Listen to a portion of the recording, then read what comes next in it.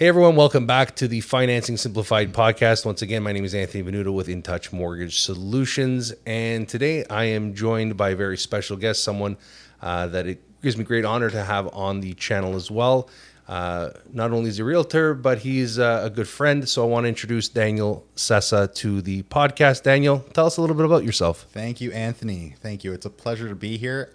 We do a lot of work together, I would say behind the scenes, but not too much on camera. All right. So this is nice to be here. My name is Daniel Sessa. I am a part of Team Sessa Real Estate. Team Sessa Real Estate is me, my father Santo, my mom Sonia, and that forms our real estate team. We have a YouTube channel that you can check out. It's Team Sessa Real Estate, where we do market reports. And yeah.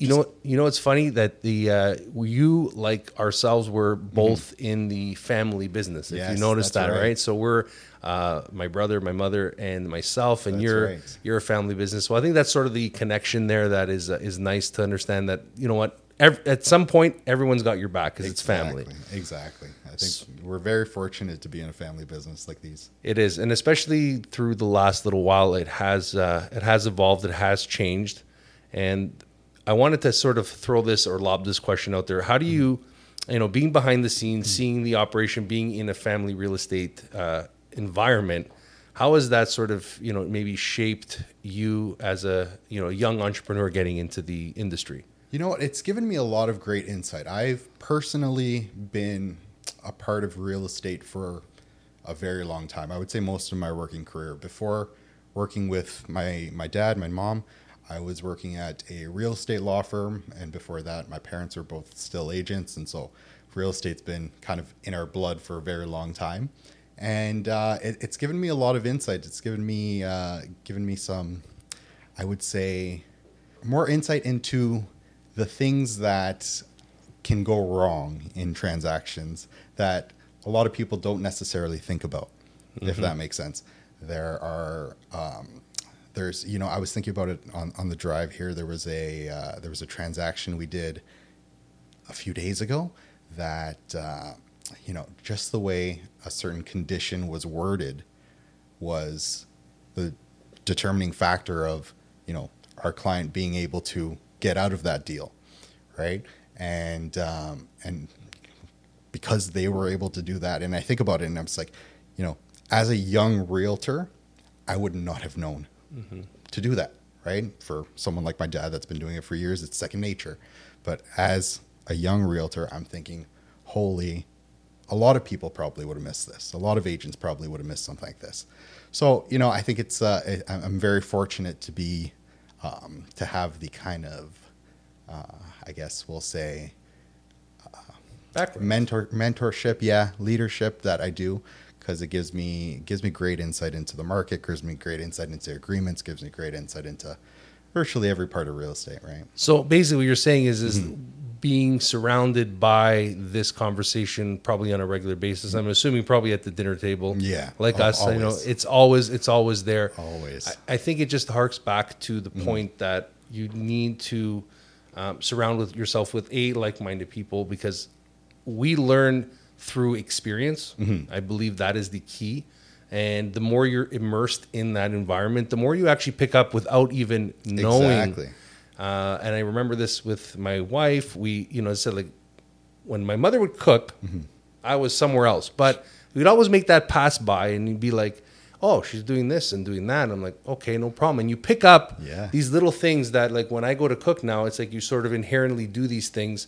And much like you're saying, like, these little words and these conditions that you're putting in, like, if someone who doesn't know necessarily what they're doing, they're going to learn through trial by fire. Exactly. And if you're surrounded by a family or a team that's there to support you, you know what? You're probably not going to, you may make that mistake, but most likely you have that support system behind you. Say, hey, wait a minute.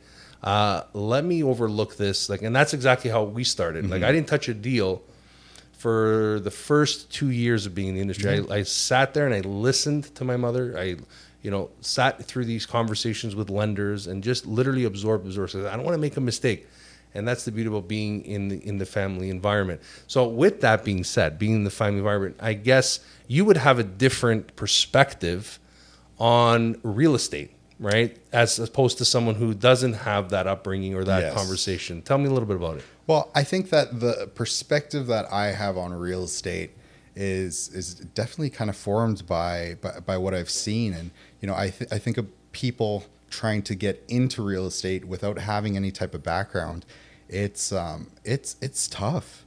It's a tough place to be, and it's possible. Like we just spoke about it off camera here. I think there's enough business for everyone, but it's a tough industry to get into without really knowing anything. I think you kind of have to join a team to get to understand the intricacies of real estate, because you don't learn that.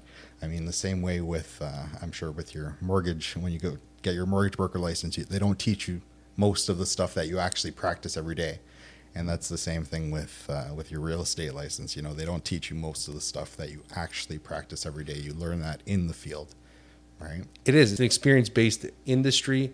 The longer you're submersed in it, the more you pick up, the more things you learn. And you're 100% right with that. Like, as for many people, they want to get into real estate. Mm-hmm. They do. Sometimes they don't know where to start. Yeah.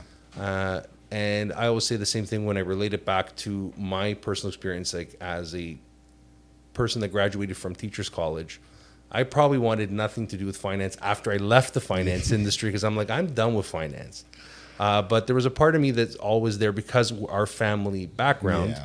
my aunt, my cousins, everyone is in banking. Mm-hmm.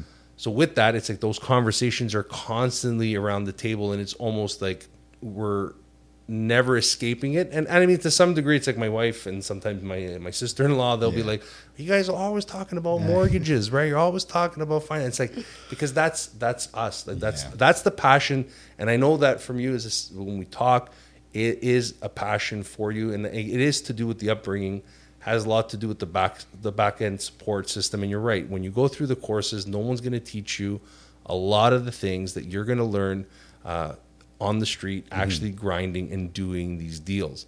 So as someone who's entering, as someone who's, getting their, I don't want to say feet wet, but I mean, we all have to go through, and we're still learning. As I said, even as being 15 years in this industry, I still have a lot to learn. Like, we're learning every single day.